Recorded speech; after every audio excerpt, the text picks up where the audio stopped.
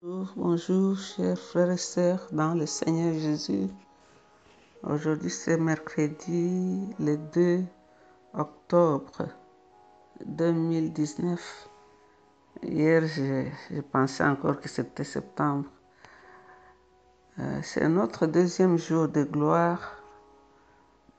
Nous allons continuer à courir et à chercher à ce que le Saint-Esprit nous ouvre les yeux pour que nous puissions entrer dans cette gloire que Dieu promet de révéler. Et aujourd'hui, le passage que je vais lire sera tiré dans Agé 2, verset 9. Mais pour la meilleure compréhension, je vais commencer par le verset 5. L'Éternel disait ceci aux enfants d'Israël: j'ai pris cet engagement lorsque vous êtes sortis du pays d'Égypte. Je serai donc présent au milieu de vous et vous n'avez rien à craindre. Oui, moi, le Seigneur de l'univers, je le déclare. Dans peu de temps, je vais ébranler le ciel et la terre, les mers et les continents. Je mettrai toutes les nations étrangères sans dessus-dessous. Les richesses afflueront ici et je redonnerai au temple une grande splendeur. Je vous l'affirme. En effet, l'or et l'argent du monde entier m'appartiennent. Ainsi, la splendeur du nouveau temple surpassera celle du présent, celle du premier. Et en ces lieux, je vous accorderai la paix. C'est moi le Seigneur de l'univers qui le promet. J'aime l'autre version où la Bible dit: la gloire de la deuxième maison sera plus grande que la première. La gloire de la deuxième maison. Nous savons que Dieu avait donné à Moïse le modèle pour faire le tabernacle dans le désert. Il lui avait dit: fais tout selon le modèle. Et quand David voulait construire la maison pour l'Éternel, Dieu lui avait dit: Moïse, tu ne peux pas me construire une maison, mais ton fils va me construire une maison. Mais moi, Dieu, je vais te construire une maison. David a mis ensemble des tonnes et des tonnes d'or, d'argent et de toutes les pierres précieuses pour faire cette maison-là. Et quand Salomon a bâti la maison, elle était vraiment glorieuse. Il y avait de l'or partout.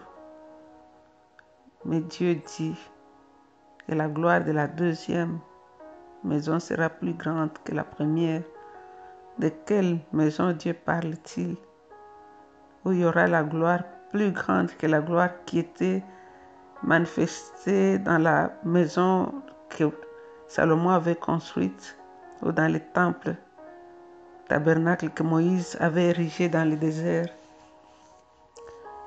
La Bible nous dit, quand Moïse venait de recevoir la loi sur le mont Sinaï, les enfants d'Israël ne pouvaient pas le regarder, car son visage rayonnait, il y avait de la gloire.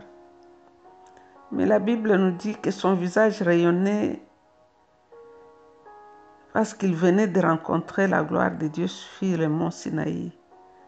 Mais quelque part dans 2 Corinthiens 3, 7, 12, on appelle cette gloire-là, que c'était le ministère de la mort, que c'était le ministère de la condamnation. Mais Dieu parle de la gloire de la dernière maison, la gloire qui vient avec Jésus, Jésus qui est le rayonnement de la gloire de Dieu. Nous l'avons vu dans le livre des Hébreux 3, et c'est lui qui a bâti la maison plus grande que la maison. Alors nous voyons que Dieu promet de répandre sa gloire. Dieu est omniscient et ce qu'il promet, il est capable de le réaliser. Et le problème, c'est nous. Est-ce que l'Église, dans sa forme actuelle, est-elle capable de reconnaître la gloire de Dieu quand elle va commencer à se manifester? Combien de fois n'avons-nous pas attribué les œuvres du Saint-Esprit à l'ennemi? Dieu dit dans Ésaïe 4, 5, l'Éternel dit, sur chaque habitation de la montagne de Sion et sur ces lieux d'assemblée, une nuée de fumée le jour et un feu de flamme éclatant la nuit, car au-dessus de tous, la gloire sera là comme une protection. Et souvent quand on parle d'Azouzasrit, aujourd'hui à 100 ans, après on s'en souvient à cause de la gloire de Dieu qui s'y était manifestée.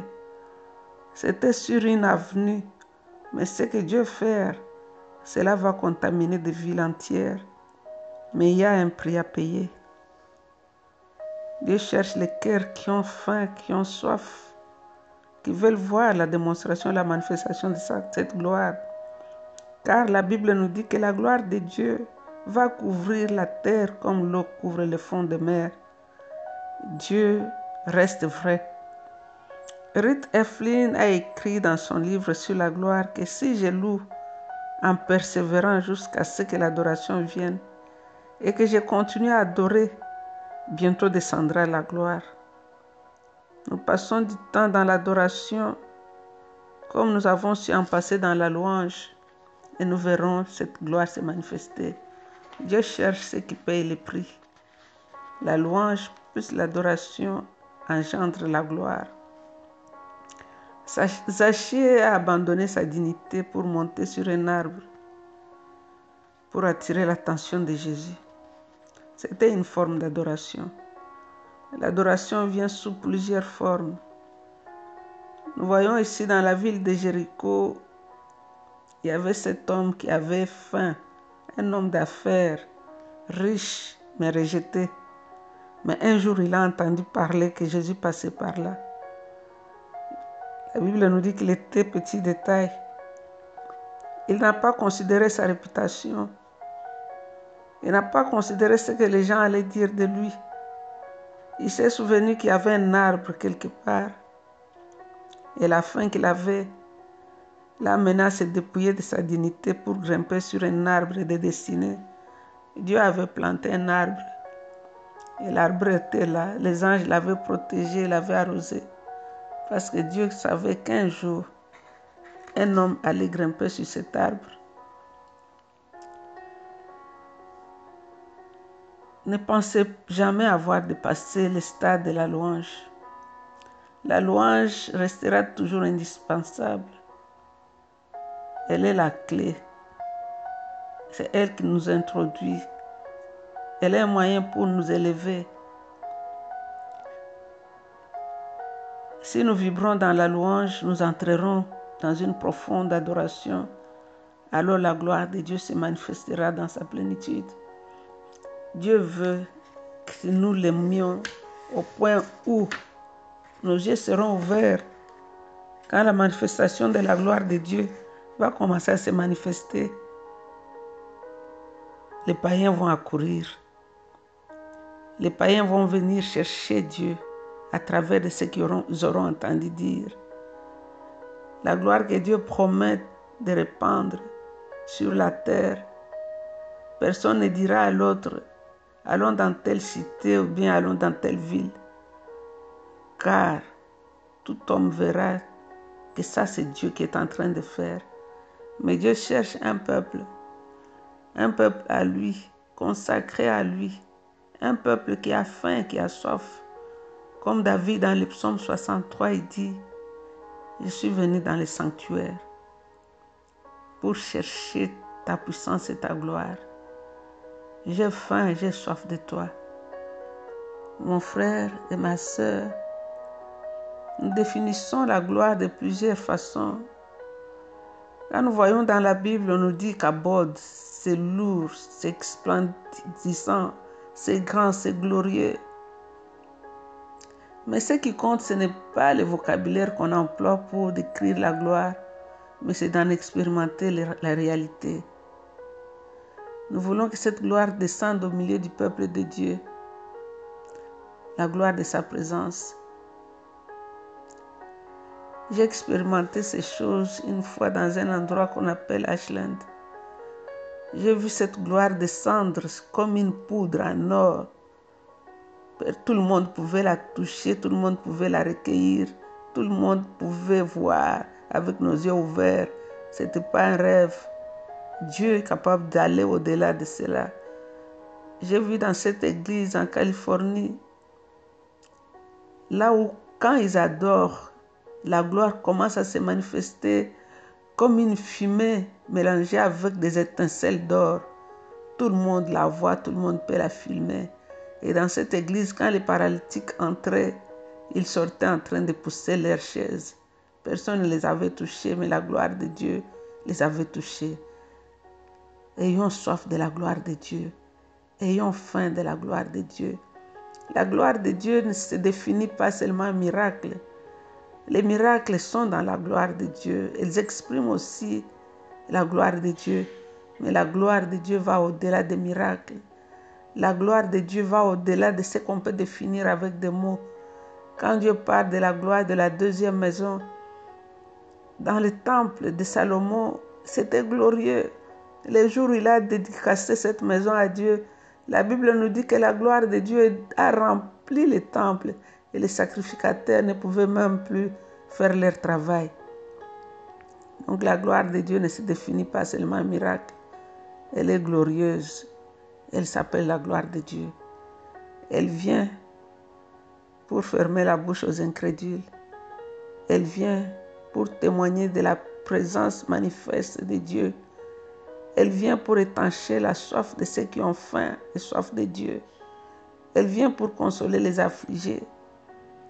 Elle vient pour nous bénir et pour nous donner la révélation. Nous allons louer Dieu. Nous allons lui parler ce matin. Nous allons lui dire que nous avons entendu parler et nous-mêmes nous voulons s'expérimenter. Nous allons lui dire, Seigneur, que tu as promis. Toi qui as promis, tu es fidèle. Car si Moïse a dit, fais-moi voir de la gloire, ce n'est pas le miracle que Moïse n'avait pas connu. Mais il voulait voir la gloire de Dieu. La gloire qui rend la tâche facile. La gloire qui vient avec la protection et la bénédiction. La gloire de Dieu qui démontre la présence tangible et manifeste de Dieu dans nos villes, dans nos maisons, dans nos foyers. Ayons faim, aspirons, cherchons à entrer dans cette gloire. Car le temps, c'est maintenant. Le jour, c'est aujourd'hui. Nous t'aimons, Seigneur.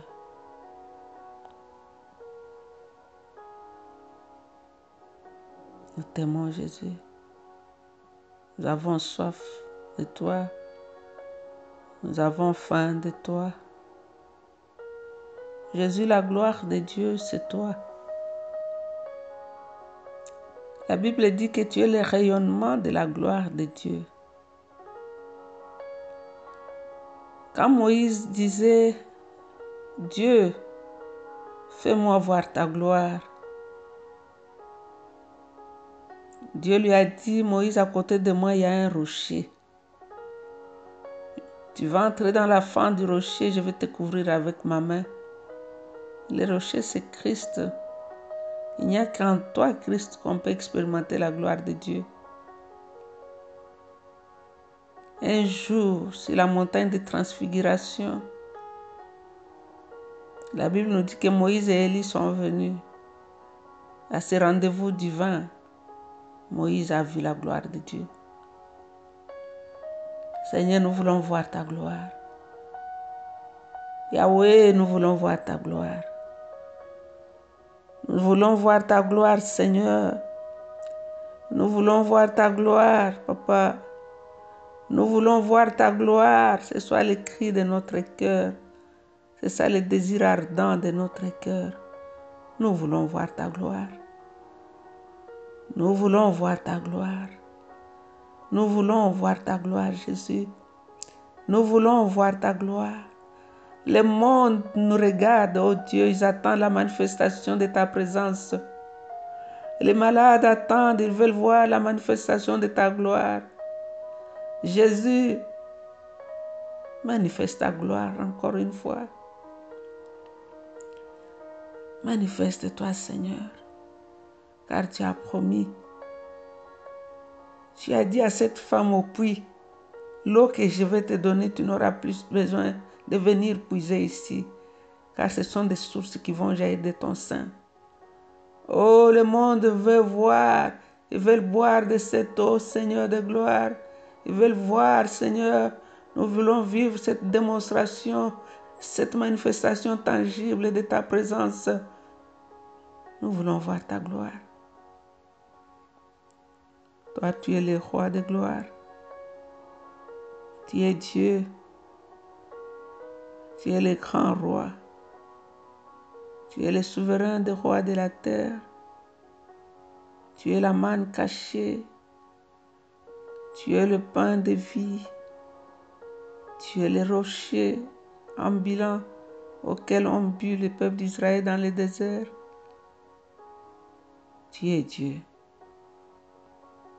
C'est toi le soleil qui se lève après l'orage. Tu es Dieu. C'est toi la lumière qui luit dans nos nuits. Tu es Dieu. C'est toi le chemin de la vie. Tu es Dieu. Tu es le père de l'orphelin. Tu es le soutien de la veuve. Tu es le mari. Tu es celui qui réconforte. Tu es un ami sûr. Jésus, nous t'adorons. Jésus, nous t'adorons. Tu mérites la louange, tu mérites l'adoration. Toi, tu n'as ni commencement ni fin de jour. Tu es le Verbe de Dieu. C'est toi le messager de l'Alliance. C'est toi la fontaine de l'eau vive. C'est toi le parfum de grande valeur. Reçois l'adoration, Seigneur.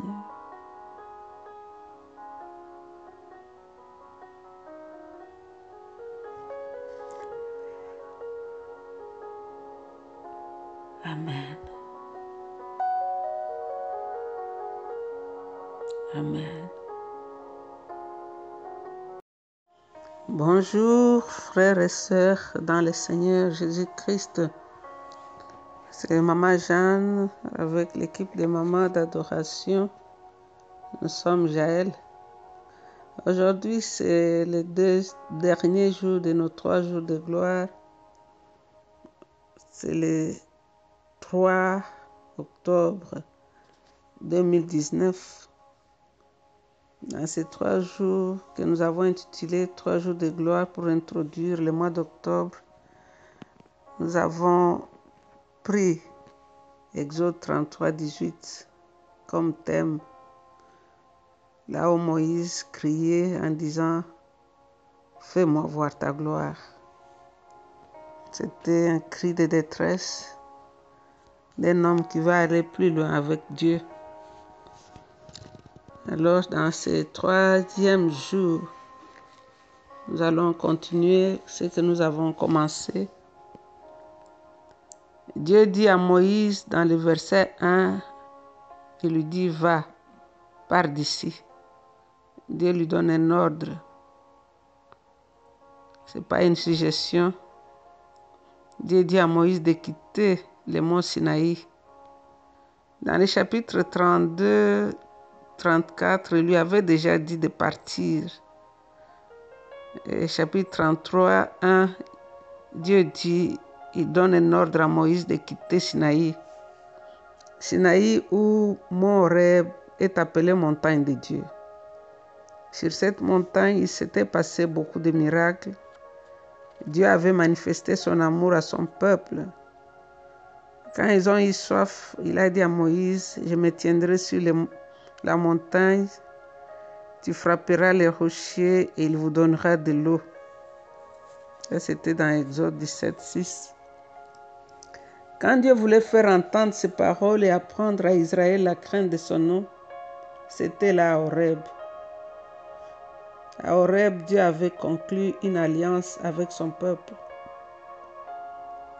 À Horeb aussi, ils ont irrité Dieu.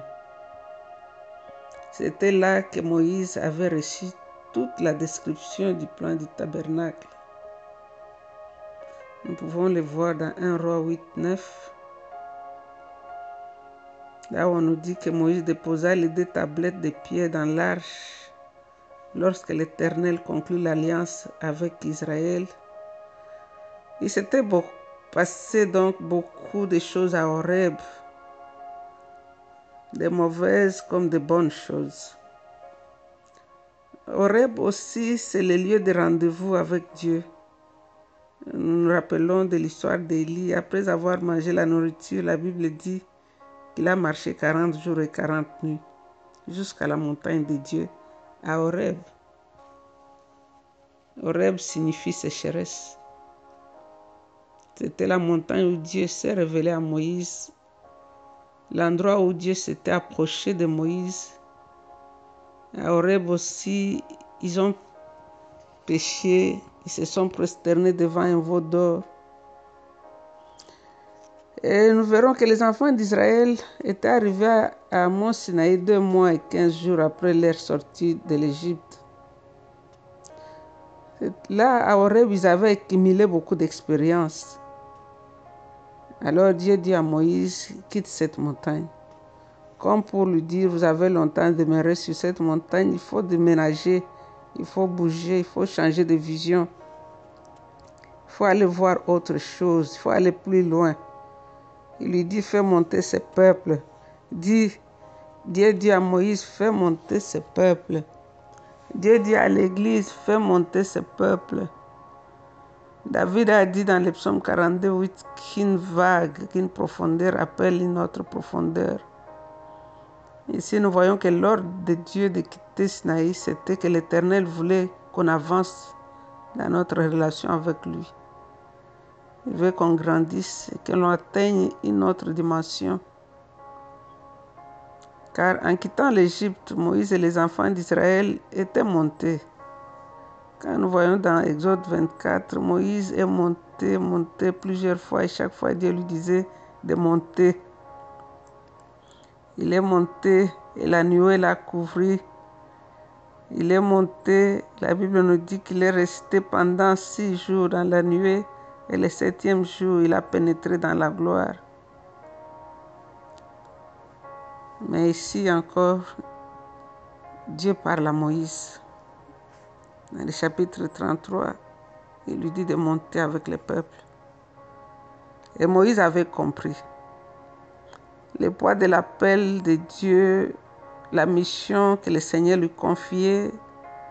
Il lui dit, si j'ai trouvé ta faveur, fais-moi connaître tes voies.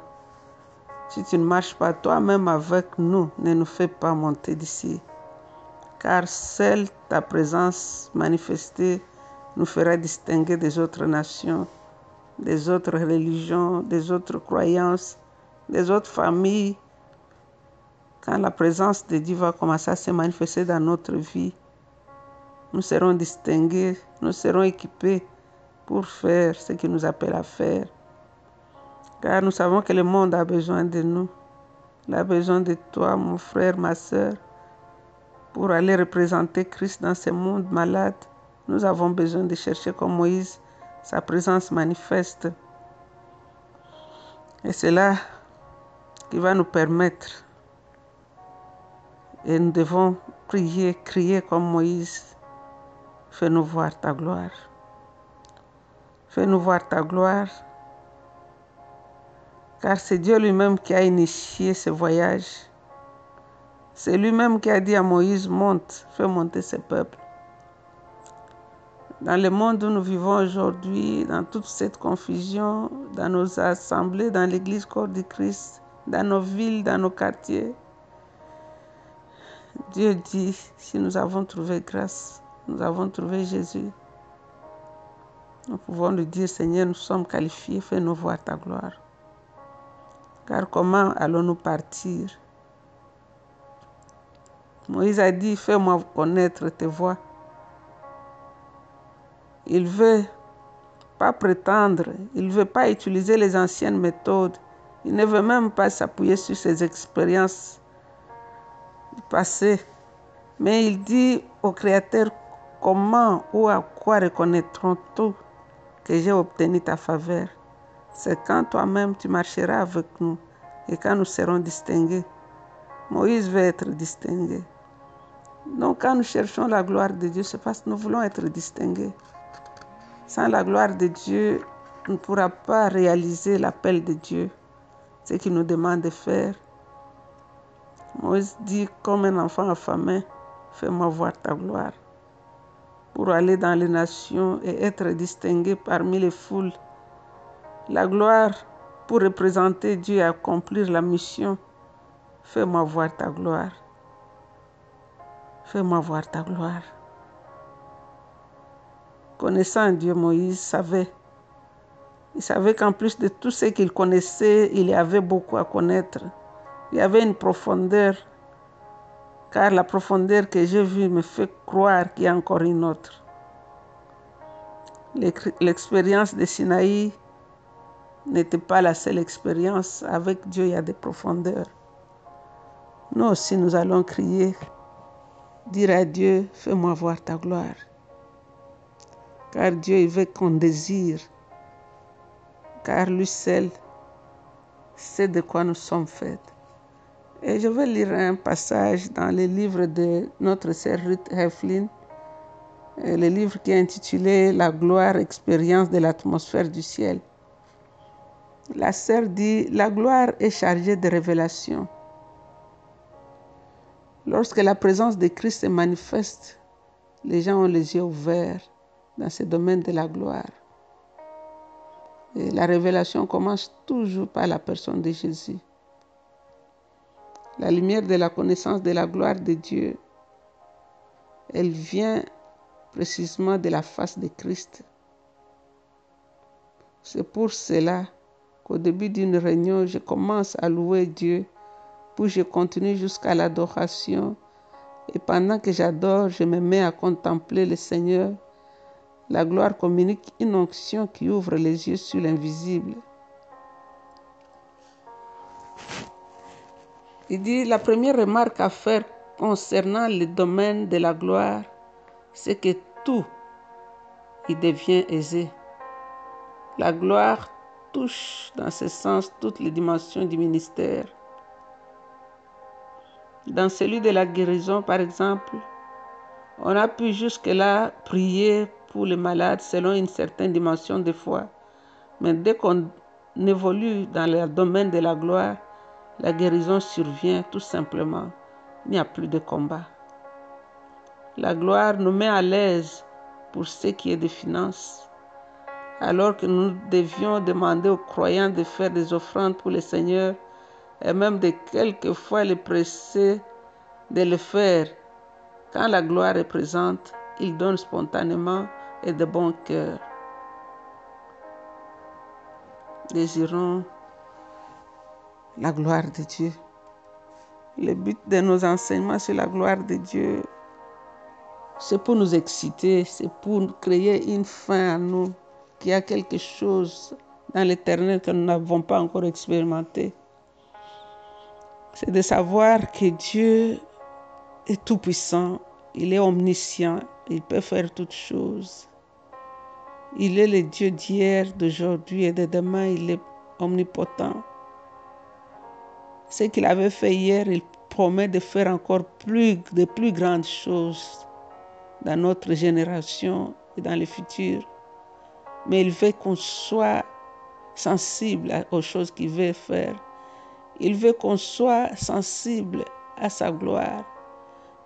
Parce que quand ces choses vont commencer à se manifester, si on n'est pas averti, on va attribuer cela à l'ennemi.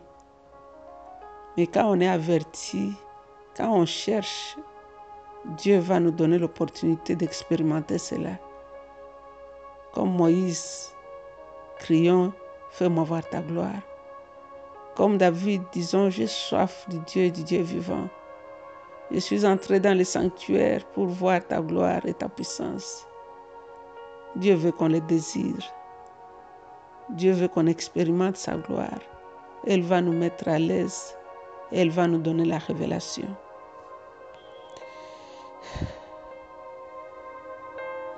Fais-nous voir ta gloire, Seigneur. C'est ça le cri de notre cœur.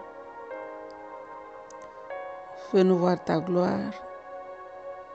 C'est ça le désir de notre cœur. Cette gloire qui va transformer nos vies comme chrétiens, comme enfants de Dieu, comme enfants de la grâce.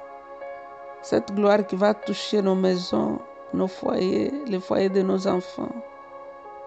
Dans ce monde, Seigneur, où tout est mélangé, il n'y a que ta gloire qui peut nous faire distinguer, comme Moïse le disait. Il n'y a que ta présence manifeste qui va nous protéger, Seigneur. Dans le chaos et la confusion qui règnent aujourd'hui, nous avons besoin de la manifestation tangible de ta gloire. Fais-nous voir ta gloire dans nos maisons, dans nos assemblées, fais-nous voir ta gloire. Dans nos communautés, dans nos villes, dans les pays, fais-nous voir ta gloire.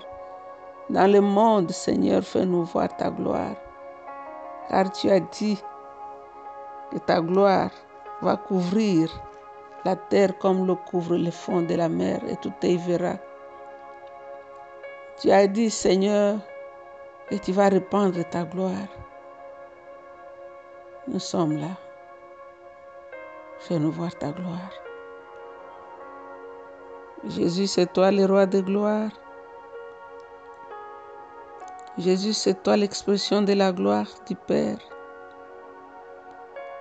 Jean a dit, personne n'a jamais vu Dieu.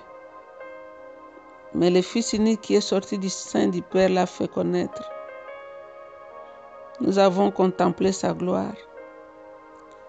La gloire comme du Fils unique venant du Père. Et de sa grâce, nous avons reçu grâce sur grâce. Jésus, quand tu faisais la prière dans le chapitre Jean 17, tu as dit, Père, donne-moi cette gloire que j'avais auprès de toi avant que le monde ne soit créé. Et je veux qu'eux aussi voient ma gloire. Seigneur, nous voulons contempler ta gloire, cette gloire qui ouvre nos yeux sur l'invisible, cette gloire qui nous rend à l'aise dans la vie d'adoration pour t'aimer et t'adorer avec une nouvelle vision des choses.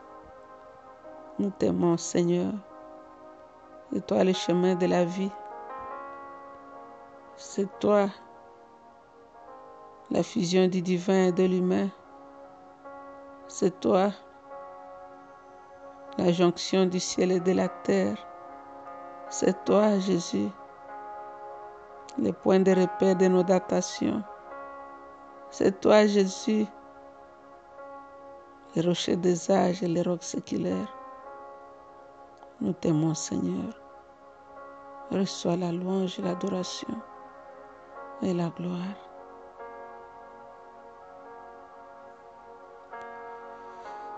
Amen.